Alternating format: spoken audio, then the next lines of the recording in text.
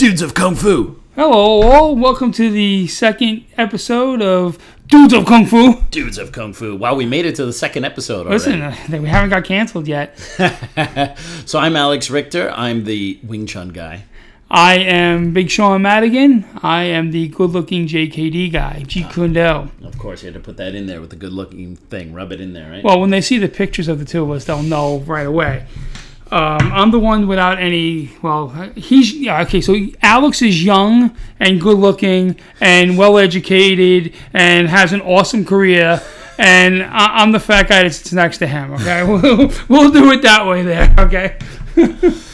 Awesome. So so last time we discussed a little bit about what we're gonna do and what we're gonna discuss. It's gonna be a little mixed bag of martial arts, film, entertainment, obviously the things we love, Jeet Kune Do, Wing Chun, MMA, all this kind of stuff. So I thought maybe, why don't we talk a little bit about MMA today? We didn't really touch MMA too much on the last one. Yeah, sure. Who are you rooting for? Who are you Well, actually, I think the most interesting, it's a bit of sad news, but the most interesting bit of news I've read is this MMA gym in Hamburg, this school owner, his name is Abeku Affel. I suppose he's probably not a native German, but he has a gym in Hamburg. And, I spent 3 years living in Germany. Hamburg is a pretty rough place. And apparently there was a rival MMA school, and that rival instructor with, I guess, a bunch of other students or whatever showed up in masks and had a machete and basically hacked the head instructor down, like severing tendons in his legs. And he was in critical condition. He got some surgery. I guess now he's in intensive care or whatever, and he already made a statement. But what I was thinking about is, well, first of all, I don't think anything like that has happened in the States, but this kind of thing happened in Europe a lot in the 80s between the different Wing Chun schools. Now, not necessarily with a machete or whatever, but I was kind of thinking the development of martial arts. Wing Chun was the big thing in Germany in the 70s and 80s, and Wing Chun is still huge in Germany and Europe in general. But those old days of like Wing Chun schools showing up to other Wing Chun schools and challenging each other, that those days have kind of gone by the wayside, and it almost seems like MMA being the new kid on the block in Germany, because MMA is not been in Germany as long as it's been here. Now they're kind of going through those same growing pains that the various Wing Chun factions went through in the 80s. So it's almost like they're kind of where Wing Chun was in the 80s. What do you think about that? Well, what I find strange about that is one of the things I always liked about MMA schools as opposed to quote-unquote traditional martial arts schools was, at least here in the States and what I've been exposed to, they've always been so open to outsiders. Right. They always had this open mat atmosphere, and if you are on vacation and go to LA, you can go into almost any Brazilian Jiu-Jitsu school and say, hey, I do Brazilian Jiu-Jitsu in New York. Can I roll with you guys today? And they don't look at you as a threat. Absolutely. But if you walk into any JKD school, Wing Chun school, or most traditional martial arts schools and say, yeah, I do Wing Chun in such and such a lineage, and I want to come and train here for the day, immediately people's, I don't know the right word for it, they're going to be nervous, and there's going to be this whole, all right, what's his real game? Yeah, why are you here? Why are you here? Is he going to try and show me up in front of my students? Is he going to make my... And in MMA, you just don't see that. Yeah, I think probably it's because, I'm a traditional martial arts guy. I love Wing Chun, but to be honest, I always joke with my students. I hate about 95% of people who do Wing Chun. Right. I love Wing Chun, but I really don't like most Wing Chun people. And traditional martial artists, I don't really want to speak for the other ones, but I can talk about Wing Chun people. And I think part of the problem is the MMA guys, at least they're going out, they're competing, and they're testing their skills. Jiu-Jitsu guys the same way. Whereas... let's say in the Wing Chun world, most of the kind of checking each other tends to be through the keyboard variant of that, as opposed to... Now, I'm not necessarily saying people should show up and punch each other in the face and see who the toughest guy is, but I think because there's a lack of real comparison in traditional martial arts, particularly Wing Chun, the level of shit-talking is a lot higher, and there's a lot less acceptance between the different schools as there is, for example, in MMA schools, Right. Well, it's funny. I think it's the difference between real confidence and fake confidence. Right. MMA guys, boxers, most sport combat athletes have a real confidence. They have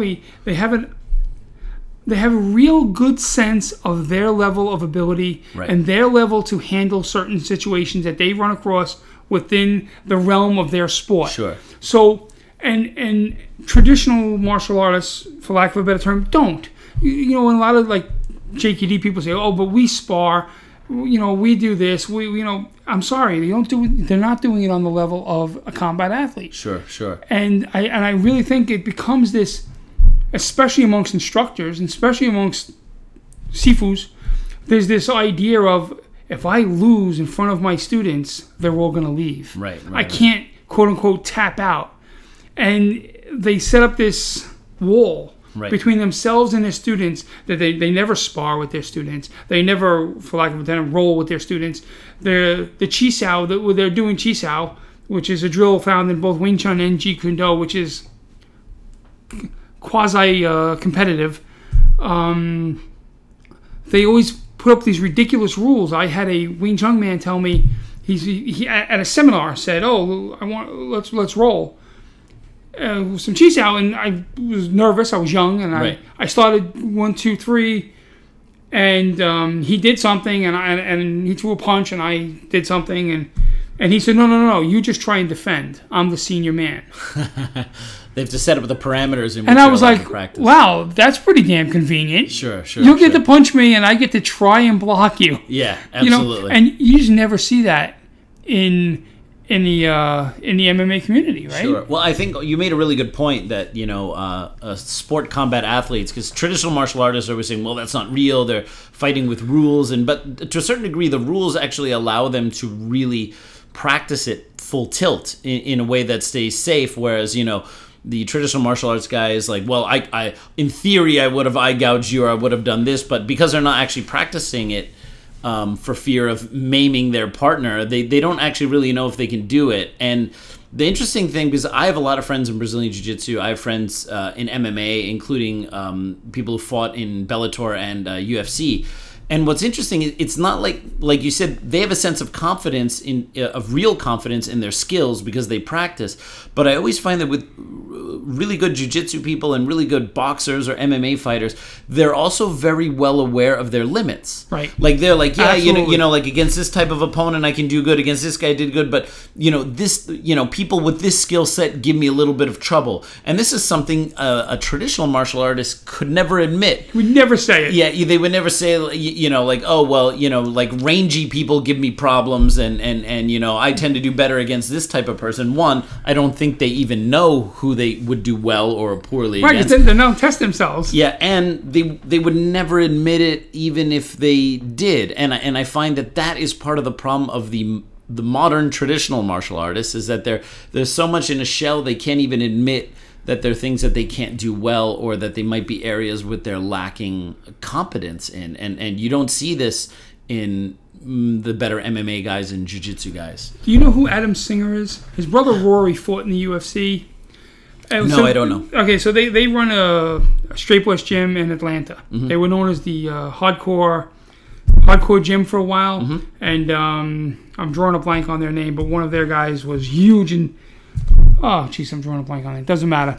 Was huge in UFC for a little while. And I got to become pretty good friends with Adam Singer. He's an incredible coach. Yeah. He's an incredible coach. And we were talking about the whole street versus sport thing. Right. And he had a great line. I just made perfect sense. I'm sorry. His fighter is Forrest Griffin. Forrest Griffin comes out of his gym. Okay. I felt like an idiot for a second. Yeah. He had it back on top. He had a great line. He said, when quote unquote street fighters say to me, "Oh, well, if there was no rules, I would do this, I would do that." Right. I say to him, if there's no rules for you, that means there's no rules for me. Absolutely. And if you can't beat me with rules, what makes you think you can beat me without them? Right. Like, sure. If you think you're the only one that can eye gouge, I can not only eye gouge, I can put you in a position that you can't stop me. Right. You can flail around like an idiot and try. Yeah. But you're not going to be able to. Absolutely. I can put you in a position where you just can't do anything about it. Right. And it really, maybe, think about it for a while. Because I'm not going to lie. Years ago, I used to have that JKD, attitude of like, oh, we train for the streets, a kick to the groin, a finger jab to the eyes kind of thing. And, well, I started teaching in Brooklyn. If you don't mind me talking a quick little story here. I started teaching in Brooklyn. And I had a student base of maybe 15 guys. Mm-hmm. And, we were having a lot of fun. And I had a couple of, really eye-opening experiences as to what I was teaching. And I really learned that I was teaching some crap, So a guy came down, and his name is Joe Chin. He was a very good friend of mine. We call him Mighty Joe Chin because he was, I'm going to say, a 5'2" Chinese kid. And he was really good. He was a talented fighter. He is a talented fighter. And so he came down to join my school, and they done the whole Bruce Lee JKD thing. He signed up right away. We had a great time, and one day after everybody's sparring and everything, and we're having a nice little class, and it's all going well, and he says to me, I could take you down though. Now I was a wrestler, so I had a pretty good sprawl. Sure. And I had some. I thought I had a pretty good game. Right. So I was like, well, but I tried to immediately though the hackles in my back went up a little bit, and I'm like, oh no, he's gonna take me down and make me look like an idiot in front of 15 guys that are paying me money to train here. Teach him how to fight. Right. Exactly. Right. But now I kind of felt like I kind of had to, So I'm like, all right, sure, let's go at it for real. Right. Let's have. So we put the headgear on. Well, as pathetic as it sounds, he took me down right away. And I mean, so again, he was a wrestler. He was a wrestler also. Okay. So we were both wrestlers, except I was a wrestler 15 years removed from wrestling, and he was a wrestler 3 years removed from wrestling. Sure. So we're moving around, and I did the worst thing. So he took me down, and as a wrestler, in high school, college wrestler, the worst thing in the world is have your shoulders pinned. That's it. Right. So like a schmuck, I go down and immediately flop onto my chest, thinking, oh, look, he's not going to be able to pin me. Well, I also didn't know that he did Brazilian Jiu-Jitsu. Oh, right. So I was welcomed to the world of Mataleo, rear naked choke. Right. And I not only lost to this guy who was training with me for about an hour and a half, I choked out to the point where wasn't even smart enough to tap. Right. So I kind of went unconscious in front of 15 of my students. So we immediately started a grappling class the next day. And that was a huge eye-opener for me, and it kind of made me start to re-examine everything I was doing in JKD. I had stopped training in the school I was training at for whatever reason, which I'll never talk about on the podcast. And I was teaching, and things were going well, and that was an eye-opener for me. And the second huge eye-opener for me, like a kind of quote-unquote gift from a student kind of thing, was I had a guy come down, and if you grew up in Brooklyn, you'll know that this is not a shock. Some guy, rang my doorbell one night, and because I tore it out of my house, my back deck, and in my living room. Right. And he said, "Yeah, saw your website. I'm interested in taking some lessons, and we happened to be doing a quote unquote Kali class for the night. We were doing a knife and stick and knife class." Spadi Daga, which is knife and stick, and knife versus knife, things to that effect. So we were running these drills called Tapi drills in Kali, where there are basically knife drills, knife flow drills. And he was looking at it, and he was learning them, but I can just tell he wasn't liking it. Like, right. when you have a new student, you look at him, and you're just saying, like, he ain't never coming back, you know? Sure. So at the end of the class, towards the end of the class, I said to him, I said, listen, did you have a good time? He goes, listen, what you guys are doing, it's a lot of fun. Right. And I really broke a sweat, and but this is not really what I'm looking for. So I'm like, all right, well, can you tell me what didn't you like, Right. He said, well, I'm not going to lie to you. He goes, I just got out of jail. Right. And I was like, oh. And he says, and in jail, no one would fight you that way. Right. He goes, and odds are I'm going back soon. He goes, oh man. He goes, at least he's honest. I was like, well, what would they do? He goes, well, do you mind? And I had like these we were all using like these wooden training knives. Right. And he goes, they would just scoop this up, and he grabbed me behind my neck in like a sing-along Muay Thai necktie thing. Sure. And just started pumping me like 15 times in the stomach with right. And he goes, you can try that other shit you've been doing all night. Right. That's not going to stop this. Sure. And I thanked him. Right. And I remember I called up Steve Golden, and I said, Steve Golden's my instructor, my Sifu and Jeet Kune Do, and I called him up, and I'm like, so this just happened. Right. And he said, yeah, the problem is that you're doing Kali. Right. And I'm like, but you do Kali. He goes, no. He goes, I do JKD with a stick. I do JKD with a knife. Right. I don't do Kali. And I would really love to spend some time one night, just on one of the podcasts, just talking about the difference of doing JKD with a knife as opposed to doing a Kali knife drill. Right. And it really, literally threw out my curriculum and worked with my instructor to recreate a whole weapons curriculum. And it was all based on this one kid who, I have no idea what his name is. I met him for an hour. He might be back in jail, as he said. He hopefully is not listening to this podcast tonight on some jailhouse radio somewhere. But that was like two big things that I learned from students, you know. Sure. One was that I had to really up my grappling game because I was a quote-unquote original JKD guy. You know, I was trying to do whatever Bruce Lee did. And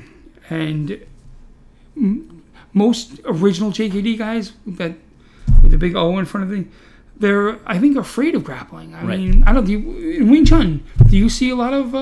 Well, I think, yeah. I mean, I think when you see a lot of, like, for example, in Wing Chun, a lot of the guys saying, well, you know, if the guy grabbed me, you know, I would just, you know, grab his head and give him an elbow or do this or do that or whatever.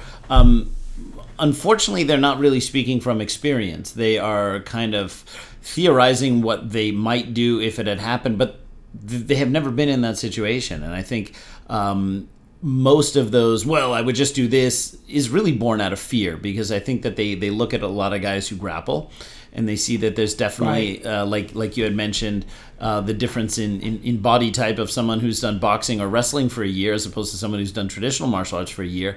And I think that they are really afraid. So what can they do? Well, they can react really defensively and say what they, in theory, might do, because it's kind of a safe thing to say. They don't actually imagine they're ever going to be in that situation. And you know, I love Wing Chun. I mean, Wing Chun is my whole life, and I think that Wing Chun is very practical, and I think that is very useful. But like anything else, it depends on how you train it, and it depends on the attitude you kind of look at it as kind of a tool and something that you really need to sharpen if you want it to be able to work. And I've made it, although I teach pure Wing Chun at my school. I mean, pure Wing Chun in quotes, meaning that you know I don't mix Wing Chun with other martial arts, but I make sure that my students know how to handle different attacks from other styles. So I'll actually bring in experts. Like, for example, one of my good friends, Tom DeBlas, he was a Ring of Combat champion. He fought in UFC twice, fought in Bellator. Wow. He's a multi-league Abu Dhabi champion. He's under Ricardo Almeida, which is Renzo Gracie team, and he's one of the best grapplers. And two of his students, one is Gary Tonin, is like one of the top guys in competitive Brazilian Jiu-Jitsu now. And I brought him to my school because I wanted my students to see, hey, look, this is a no BS MMA fighter, a highly decorated Brazilian Jiu-Jitsu guy, and I want you guys to feel what it's like when these guys grab you, what it's like when they take you down, the kind of pressure that they can put on you, so that if they realize that, okay, if you're going to have to apply your Wing Chun against somebody like that, you need to kind of up your game as to what you really think, you know, how you're going to actually train your Wing Chun. So I bring in specialists who do boxing, kickboxing, wrestling, Brazilian Jiu-Jitsu, and I myself actually train outside of my Wing Chun school with experts. And like I have a boxing coach I train with regularly, and I bring the knowledge from the boxing training methods and how they fight into how I teach my guys how to apply Wing Chun. And that's why you have one of the best Wing Chun schools. Well, thank you. And also hopefully why you won't find my students commenting on YouTube and saying, "Oh, that's a bunch of bullshit. I just do this." Because they also, hopefully, like the MMA fighter, like the Brazilian Jiu-Jitsu fighter, have a realistic assessment of what they are able to do and what they're not able to do. Right. And therefore wouldn't spend time wasting, you know, theorizing, you know, oh yeah, if somebody just grabbed me, I'll just give him an elbow and he'll, you know, drop like you know, like a bad habit. This fear of ground fighting, it's rampant. Yeah. In many original Jeet Kune Do schools and in Wing Chun schools. Now, I'm not going to ask you to comment on this because I know you know one or both of these men, and I want to preface this by saying both of these men can kick my ass. Okay, so let's say, forget the language, Both of these men can kick my ass. I am not saying I know better than them or anything. They both can kick my ass. In fact, all of their students can also kick my ass. So let's just get that out there. But the most known Wing Chun fight video ever was Emin Bozepi and Wing Chun. Right. And it ended up on the ground, and it kind of looked like two men that didn't know how to fight on the ground. Right. I mean, the younger man won, and that's fine, and don't comment on it because I don't want you hurting your ties in the Wing Chun community. But when, as an MMA guy, the first time I saw that video, right, I was really engrossed in MMA. I had a fight team downstairs. We were concentrating on a lot of wrestling, Brazilian Jiu-Jitsu, and boxing. And at first, that was the first time I ever saw the video, and I'm looking at the video, and I'm saying, wow, it's like, these are two well-known martial artists who clearly don't know anything about ground fighting. Mm-hmm. And it was one of those, like, light bulb times for me, because I always, even when I was an MMA guy, I always had the quote-unquote passion for Wing Chun and JKD. My Wing Chun instructor, Tom Kagan. So here's a quick story for you. My Wing Chun instructor, Tom Kagan, who I absolutely love. He's the most sarcastic son of a bitch I ever met, but I love him. And he started, how I got to know Tom, my Sifu, was he came to train MMA with me. I had the fight team in the basement, and he came over one night, and he went downstairs, and he saw my Mukyeongjang. Wooden dummy, for those who don't know what that is. He saw the wooden dummy, the thing you always see Jackie Chan play with. He saw it in the corner, and I had no idea that he even knew what it was. Right. So he comes downstairs, and I see him kind of like, he looks at it, points, and smiles. And I said, oh, yeah, you can just hang your coat on that. Right. And he went, oh, okay. And he laughed, and he hung his coat on it. And I'm thinking, oh, he doesn't even know what it is. It turns out he's one of Moyat's disciples and is thinking I'm a jerk. And what was so cool about this was that he had an awesome ground game. So when I finally learned that he was a Wing Chun guy, because he didn't tell me, I was like, but you're into ground fighting. And he's like, yeah, like, don't tell anybody. Like, it was almost like a joke. Many Wing Chun people are closeted grapplers.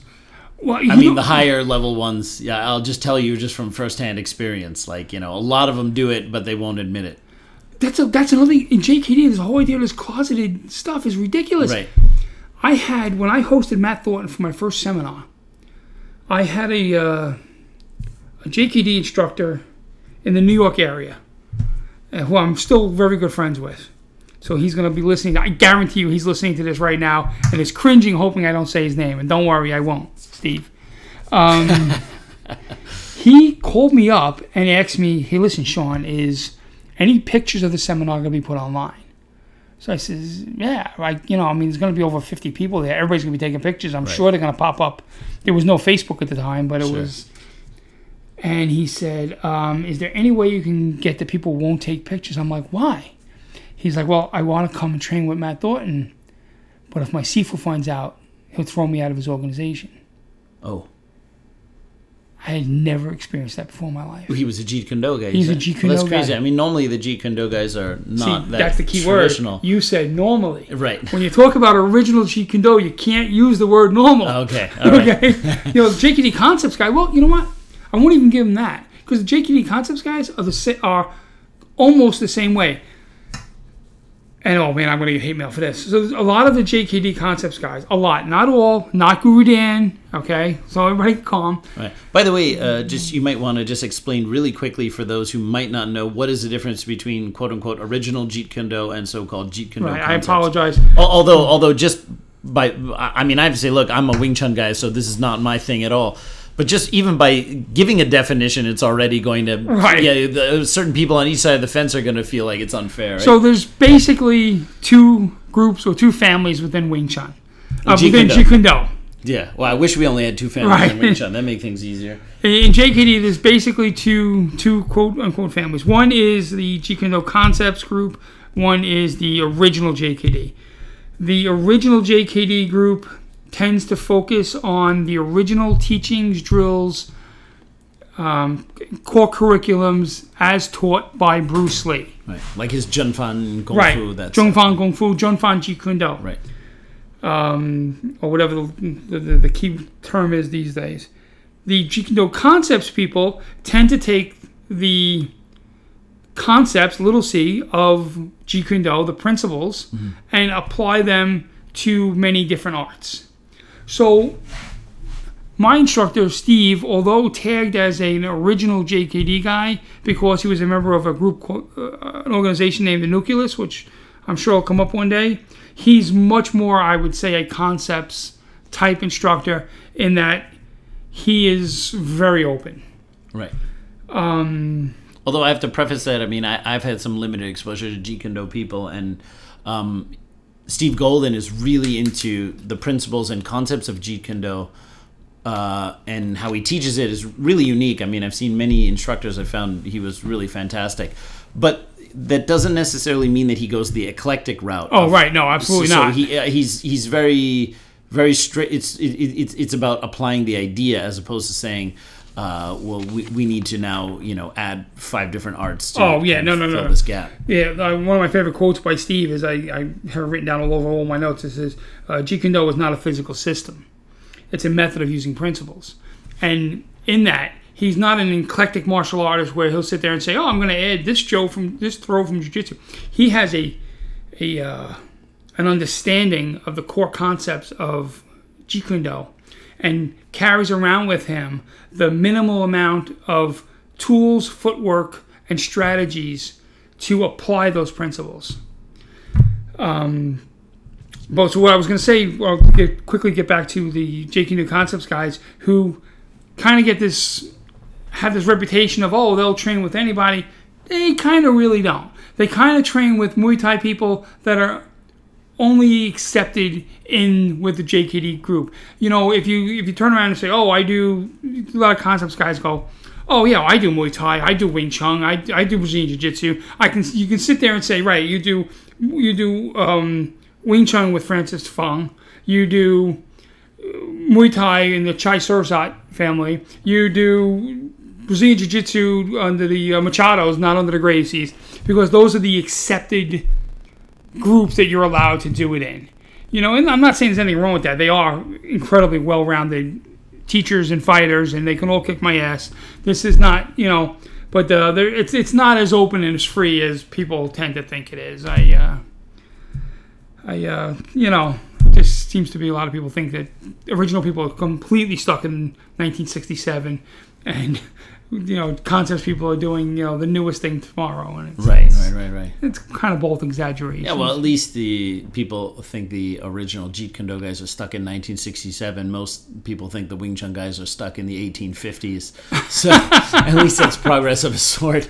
And from my experience, I would say most Wing Chun people are stuck in the 1850s. If they're lucky, maybe the 1950s. And that's always a problem. And I suppose one of the differences between me and some of my contemporaries is because I'm really interested in what people are doing now. It's like you could be a traditional martial artist. I have friends in Hong Kong and Choi Lei Fut, like the top guys in all those arts.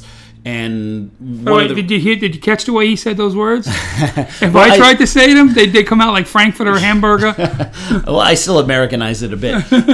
But what's great about them, although I have friends in Hong Kong who do and here in the States that do really super traditional martial arts, but they're people who continue to develop the arts further in terms of how they teach them and how they promote them, and also making sure that their arts stay relevant to the modern crowd. And that's part of the reason why they're really my friends, because a lot of the traditional martial arts guys, they kind of stick themselves in a cave where they just complain about the so-called outside world, not actually having any contact with the outside world. And nothing can develop in isolation. Things rot when they're put in isolation. They only develop when they kind of have the chance to see the sun and go out there and be kind of compared a bit to other things. To be organic. Yeah, absolutely. And I find that a lot of Wing Chun guys, especially from certain lineages, they will tell you that they're really great at fighting because their teacher or their grand teacher kicked everyone's ass in the 60s. Right. and I go, you know what, that's great. That was really great for Wing Chun's reputation. I'm a huge Yip Man history geek, and you know, I really love to go to Hong Kong and hear all the old stories, and I think that that's great. But I think part of the problem of Wing Chun people, or maybe other traditional martial artists have this problem too, is that they are so stuck in former glory of the past that they've essentially built an entire justification for why their art is a good fighting art based on 60-year-old models. Right. And no other fighting art does that. And I mean, boxers don't even box the same way they did 50 years ago. But because, you know, some Wing Chun guy in the 50s or 60s was a really great fighter, somehow that's the big justification. Now, look, I travel to Hong Kong a lot. And I can tell you what the general level of Chinese martial arts is nowadays in Hong Kong, and I wouldn't say it's particularly high. There's some really fantastic martial artists in Hong Kong, don't get me wrong, in every art. The top guys in Hong Kong, in Southern Mantis, in Choy Lei Fut, in Wing Chun, in White Crane, they are really the best that you will find. But there is a huge gap between those top guys and even some of their best students. Like between number 1 and number 2 is worlds and worlds apart. And the future of Chinese martial arts, even in Hong Kong, quite honestly, is looking pretty bleak. And unfortunately, you now have guys who are saying, yeah, but it's still good. You know why? Because back then we were beating everybody else up. Well, guess what? If in 2016 the level of Chinese martial arts in general isn't really super high, like the average guy in Hong Kong who trains some traditional Chinese kung fu has no idea what a boxer, what a jab cross combination is like. By the way, Thai boxing is one of the biggest martial arts practice in Hong Kong now, mainly because it's so realistic and people get a really good workout, and Chinese kung fu is waning. Well, think about it. In the 50s in Hong Kong, in the 60s, we had these so-called rooftop fights. How many boxers, and I'm not talking about English kids who were doing old-style British boxing in high school. I'm talking about really, like, even like Golden Gloves level. Right. Anybody, it didn't exist back then. You have high level boxing in Hong Kong now. Like Rex Cho is like an amazing boxer, but you didn't have that in the 50s and 60s. Let's be honest. And the level of fighting skill of most of the traditional martial art guys, they were doing forms. And then the young guys, the teenagers, they would scrap with each other. And most of the time when they scrapped, they used very little of what they were actually doing. And the fact that one teenage kid or a couple teenage kids were a little scrappier than some other teenage kids, for me, seems like a very loose justification on why your martial art is the most fierce fighting system in the world. And that doesn't mean that Wing Chun isn't one of the best. It's just that we need to reevaluate what we're basing the reputation on and really think about, well, who were these people who are fighting? And this is not to take anything away from their accomplishments. I agree with you 100%. You're spot on, dude. I had also competed in some martial art tournaments when I was a teenager. And when I was 16 years old, I had been doing Wing Chun for a couple of years, but not traditional Wing Chun, non-classical Wing Chun descended from some of Bruce Lee's early teachings in Seattle, like guys who had trained with James DeMille and Ed Hart. And so I did a few years of that. It was very kind of aggressive, kind of very forward pressure style Wing Chun. And I did a little bit of grappling. All right. My Sifu at that time was actually training. His instructor was training with, who's the guy who runs AMC Pancrase? He's Mighty Mouse's coach. His name escapes me, but he is absolutely one of like the pioneers of MMA, one of the best grapplers out there. And my instructor's instructor was actually training with him at that time. So I started to learn a little bit of grappling. I think I knew how to do like an arm bar from the mount and like a rear naked choke, and that was about it. And my Sifu at that time said, do you want to compete in a sport jiu-jitsu tournament? And I was like, sure. I think I was 17 at the time. I was like, whatever. I had no idea. Right. And my first fight in there, and he actually just sent a photo of me getting the medal, which I was so excited about. They put me against a brown belt in jiu-jitsu. Now, this guy wasn't a brown belt in Brazilian jiu-jitsu. It was like traditional jiu-jitsu, but those guys were, because it was the early days of UFC, so they were starting to do like Brazilian jiu-jitsu and stuff like that. But this guy was a brown belt in traditional jiu-jitsu, but was learning, you know, the new style jiu-jitsu or whatever. And he was the first guy I had to fight. And it was at James DeMille's school. James DeMille was Bruce Lee's third student in the States. And he hosted this tournament at his school. So one, I'm kind of a quasi Wing Chun guy fighting, or Wing Chun kid at that time, fighting in James DeMille's school, who was one of Bruce Lee's students, in front of James DeMille. And the first guy they put me up against is a jiu-jitsu guy. And I felt a lot, and my Sifu was there, and I felt like a lot of pressure. And the other thing was I realized I don't really know that much grappling. And I started to feel severely inadequate at that moment. And also because it was the first sport jiu-jitsu tournament in the Seattle area, they didn't have enough people to justify all the weight classes.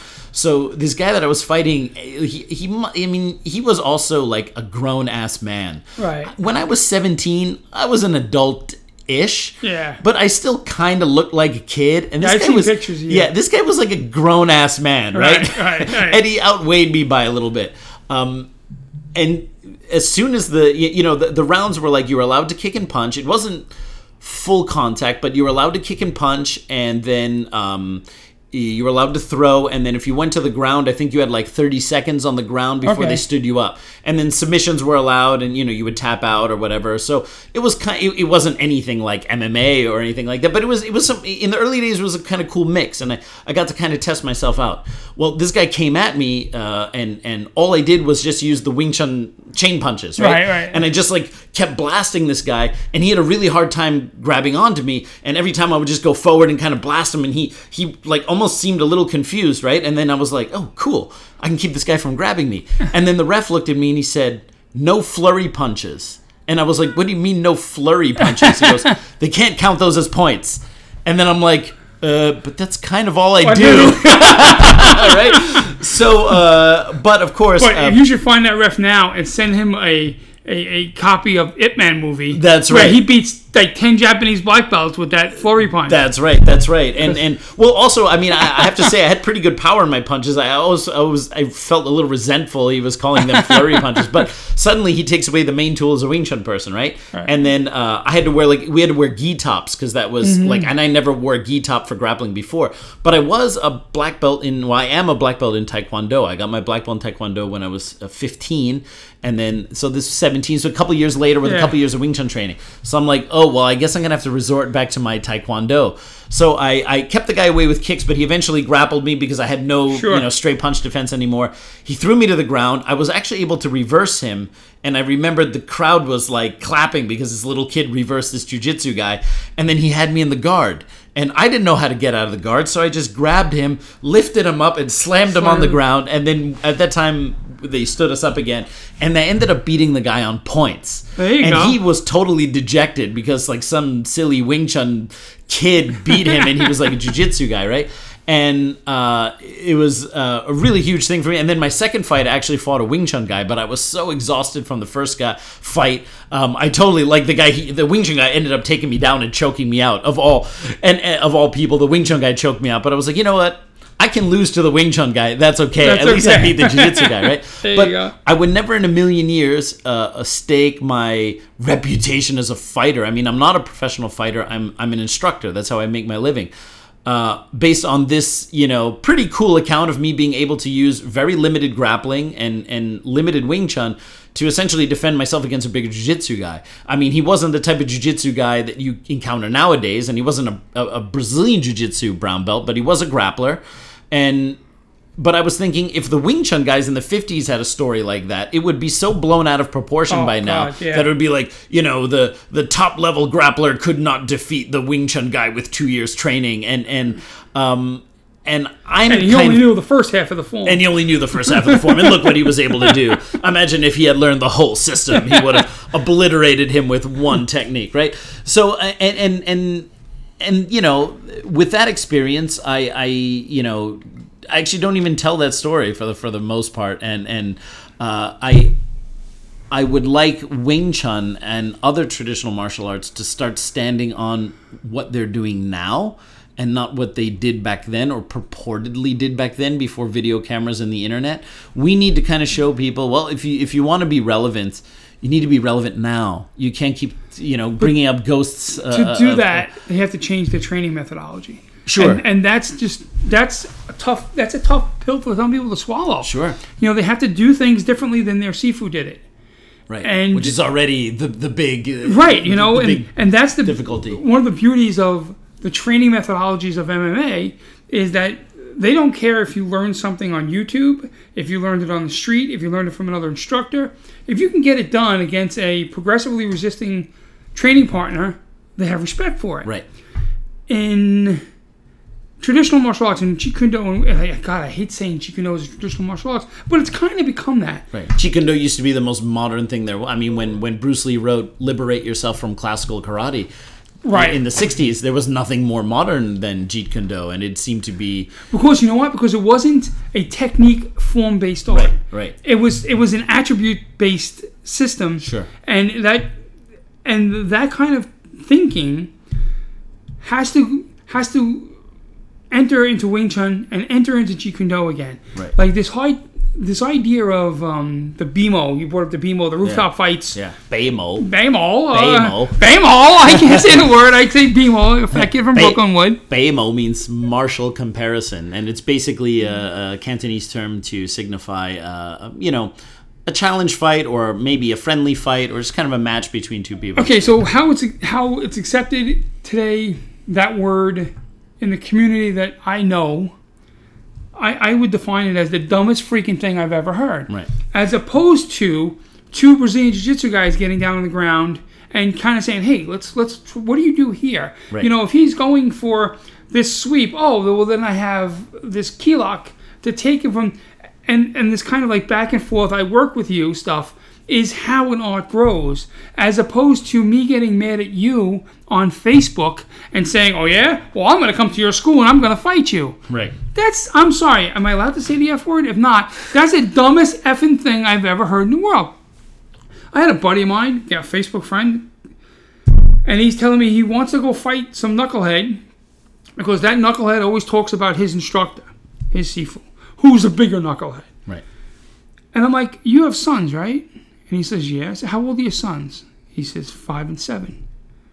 I said, so because that knucklehead bad-mouthed your Sifu, your wife has to now go tell your sons that you got killed going to fight that guy because he said a bad word about... Or you're in jail or whatever. I'm like, how stupid is that? Right. Is that the legacy you want to leave for your sons? Right. Or, worse than that, worse than you going there, getting locked up or getting killed. Do you want the lesson that you teach your sons is to be, if some schmuck says something about you on Facebook or about somebody you love on Facebook, that the answer to this problem Is violence. Right.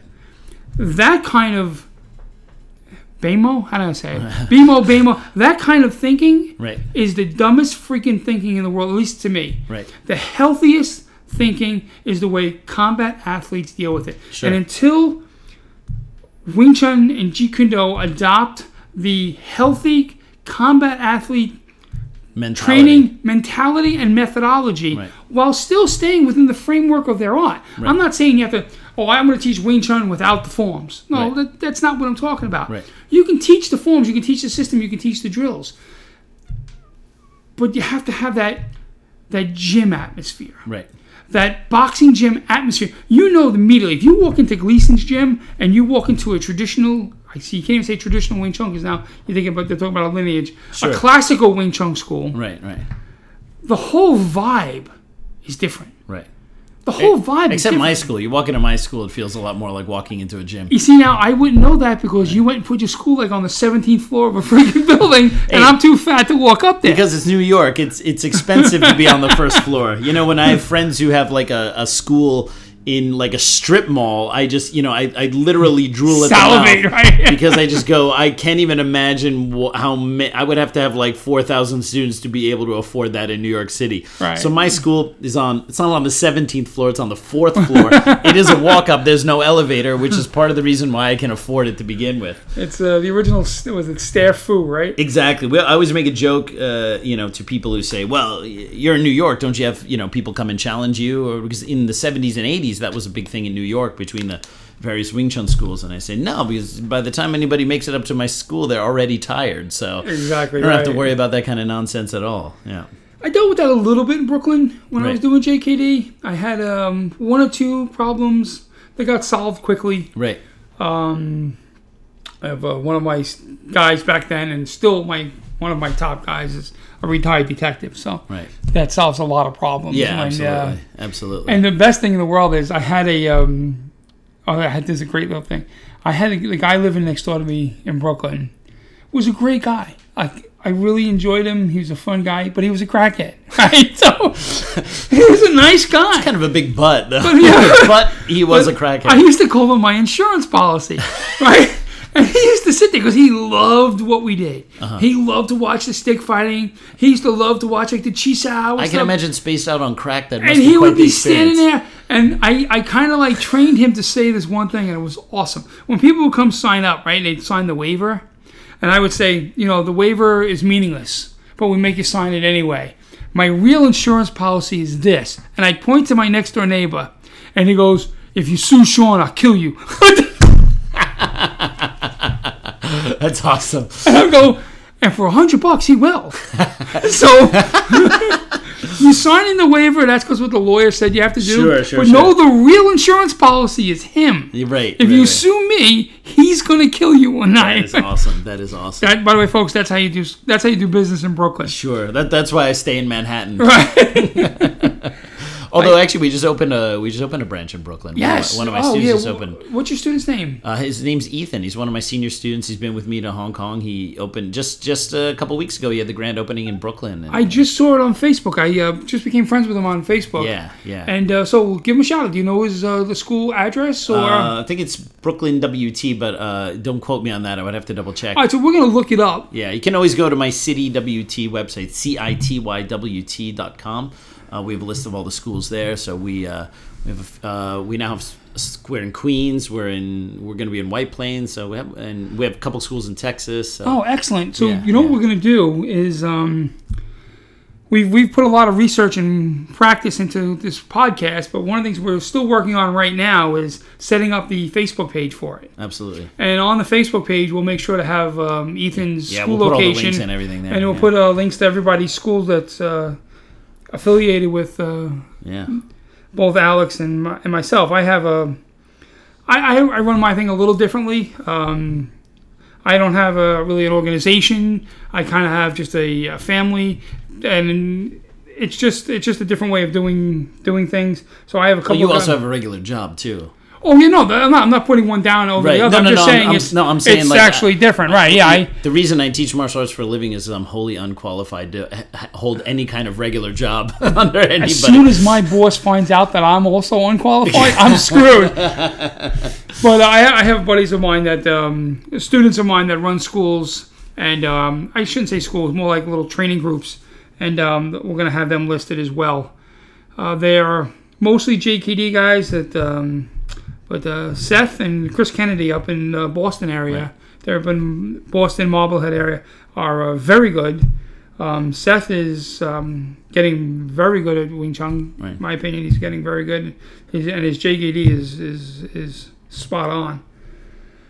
Awesome. I want to ask you, if someone put a simple question to you, okay, what's Wing Chun? Oh, that's a really tough. Actually, somebody asked me that yesterday. Somebody asked me an even more bizarre question. Don't worry, I'll get to your question. But somebody asked me.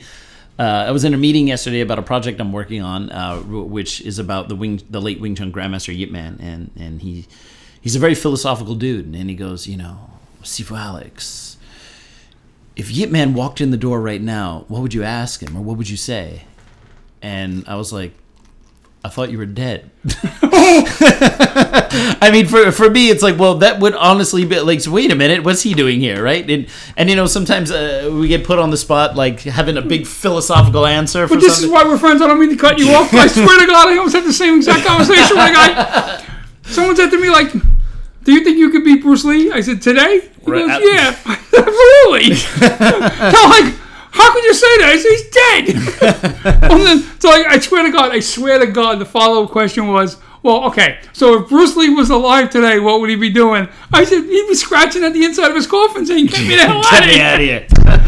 I'm like, people, relax here. It's, this is well, I think when you teach martial arts, everyone is waiting for you to have that philosophical zinger. Well, if he were here, I would ask him, and then you have this very deep philosophical thought out question. And well, I mean, for me, what Wing Chun is definitely changed over the years.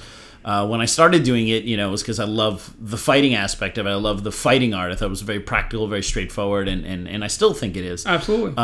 But nowadays, it's like, I teach for a living, and I realize the people who come to my school, a lot of them don't even come to learn to fight. They don't come for self-defense, even if they say they do. They come to kind of fill something that they feel is missing in their life. And for some people, it's just having a really cool sense of community. For some people, it's hitting something after 8 hours of work. The vibe of the tribe, man. That's like Yeah. having the idea of a group of people that like-minded people. That's Absolutely. that's awesome. And for me, what I never thought I would actually see when I started teaching martial arts, like for me, even when I started teaching, I was like, oh, Wing Chun's great. I teach very good Wing Chun. I'm from a good instructor. When people come to me, they're really going to see that. And over the years, as my school got bigger and bigger, I started to realize that, people were coming up to me and they were saying like things that I would never imagine. Like they would say, Sifu, because my students call me Sifu.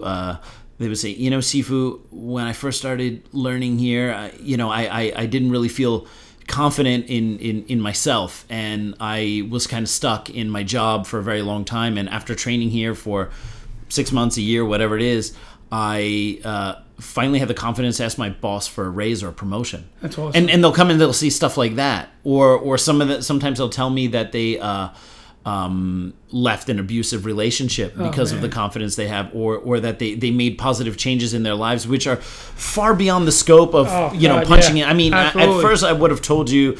When I started teaching almost 15 years ago, I teach people how to punch and kick using Wing Chun and how to defend themselves. And nowadays, it's like I teach people how to be a better version of themselves using Wing Chun and martial arts as a vehicle. And if you ask me what Wing Chun is for me, Wing Chun is just about adaptation and growth. We need to adapt to all the stuff that happens in our lives, and I think Wing Chun's a really great vehicle for that. And for me, Wing Chun is adaptation. I also like putting myself in weird situations, like, hey, I've never did a podcast before. Look, fine, let's just go do it. You know what I mean? I've never, I've been in situations that I put myself in because I knew they might make me uncomfortable, but it's those uncomfortable things that make you grow. And I think I wouldn't have that attitude if I didn't practice Wing Chun. That's awesome. That's awesome. There's a man in the Moyat family who I've never met. I'm not a student of his. I wish I have met him. My Sibak, Li Moi Shen, right, who everybody's seen the video. This is not unique to me, but he had a great line in one of his interview videos about Wing Chun, and I just love it.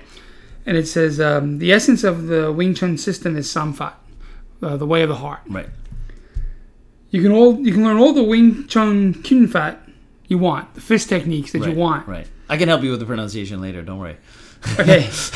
Alex won't be back next week, and I'm going to beat the shit out of him.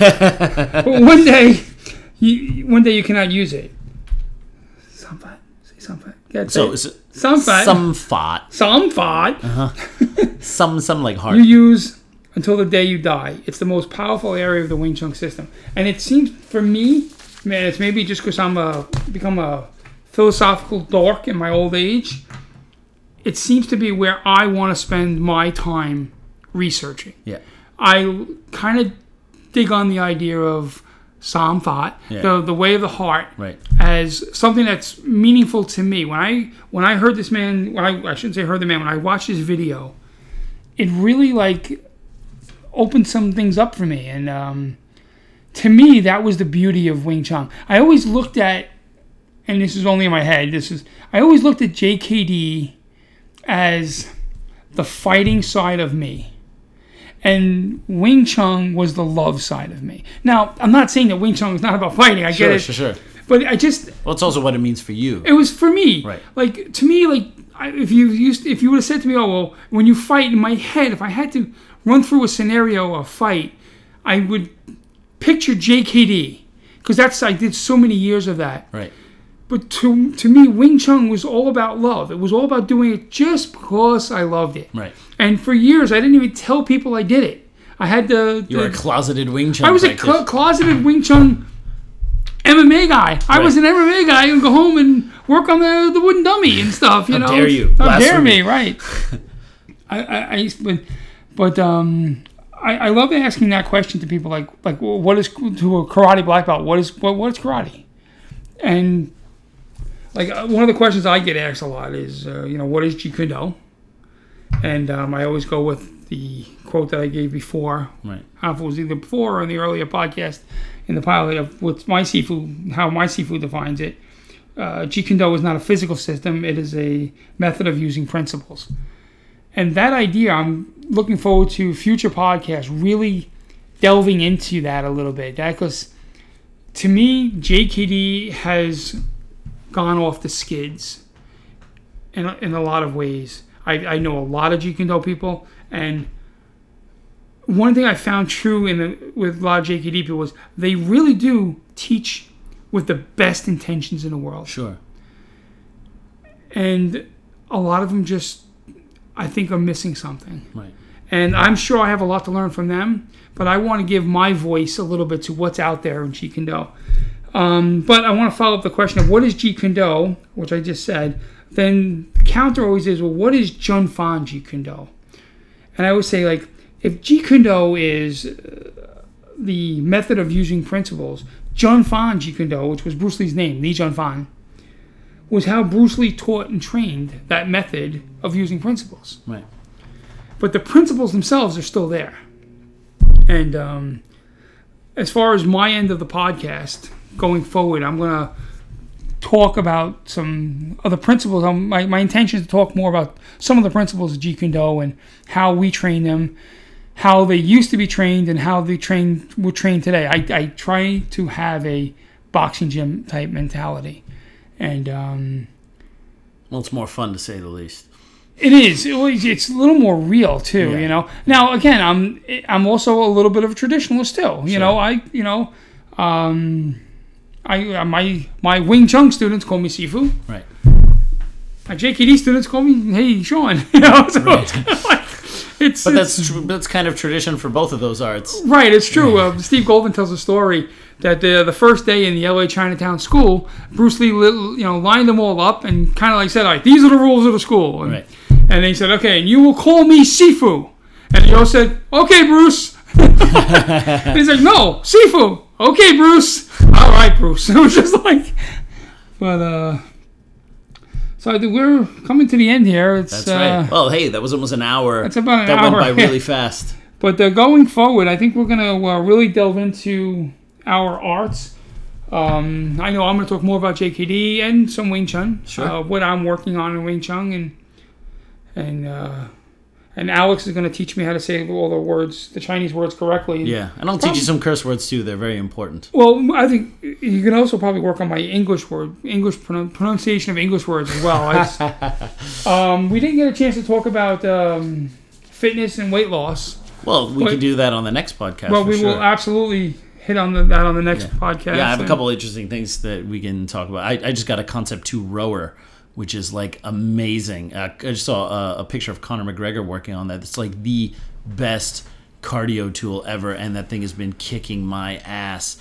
And it sucks and it's painful, but you get addicted to it. Because you're looking at the numbers and you go, okay, but tomorrow I'll be back and I'm going to break you. So, that's awesome. Yeah, we have a lot of really great stuff to talk about in future podcasts. I'm looking forward to it. Yeah, I plan on giving away all the secrets. So. Oh, good. Yeah. Listen, all the secrets are going. I'm not holding back. This is going to be a lot of fun. I'm going to piss off a lot of people. All right. Well, then you know you're doing something right. And thanks for joining us. We'll see you. Well, you'll hear us next week On Dudes of Kung Fu. Dudes of Kung Fu. Wah!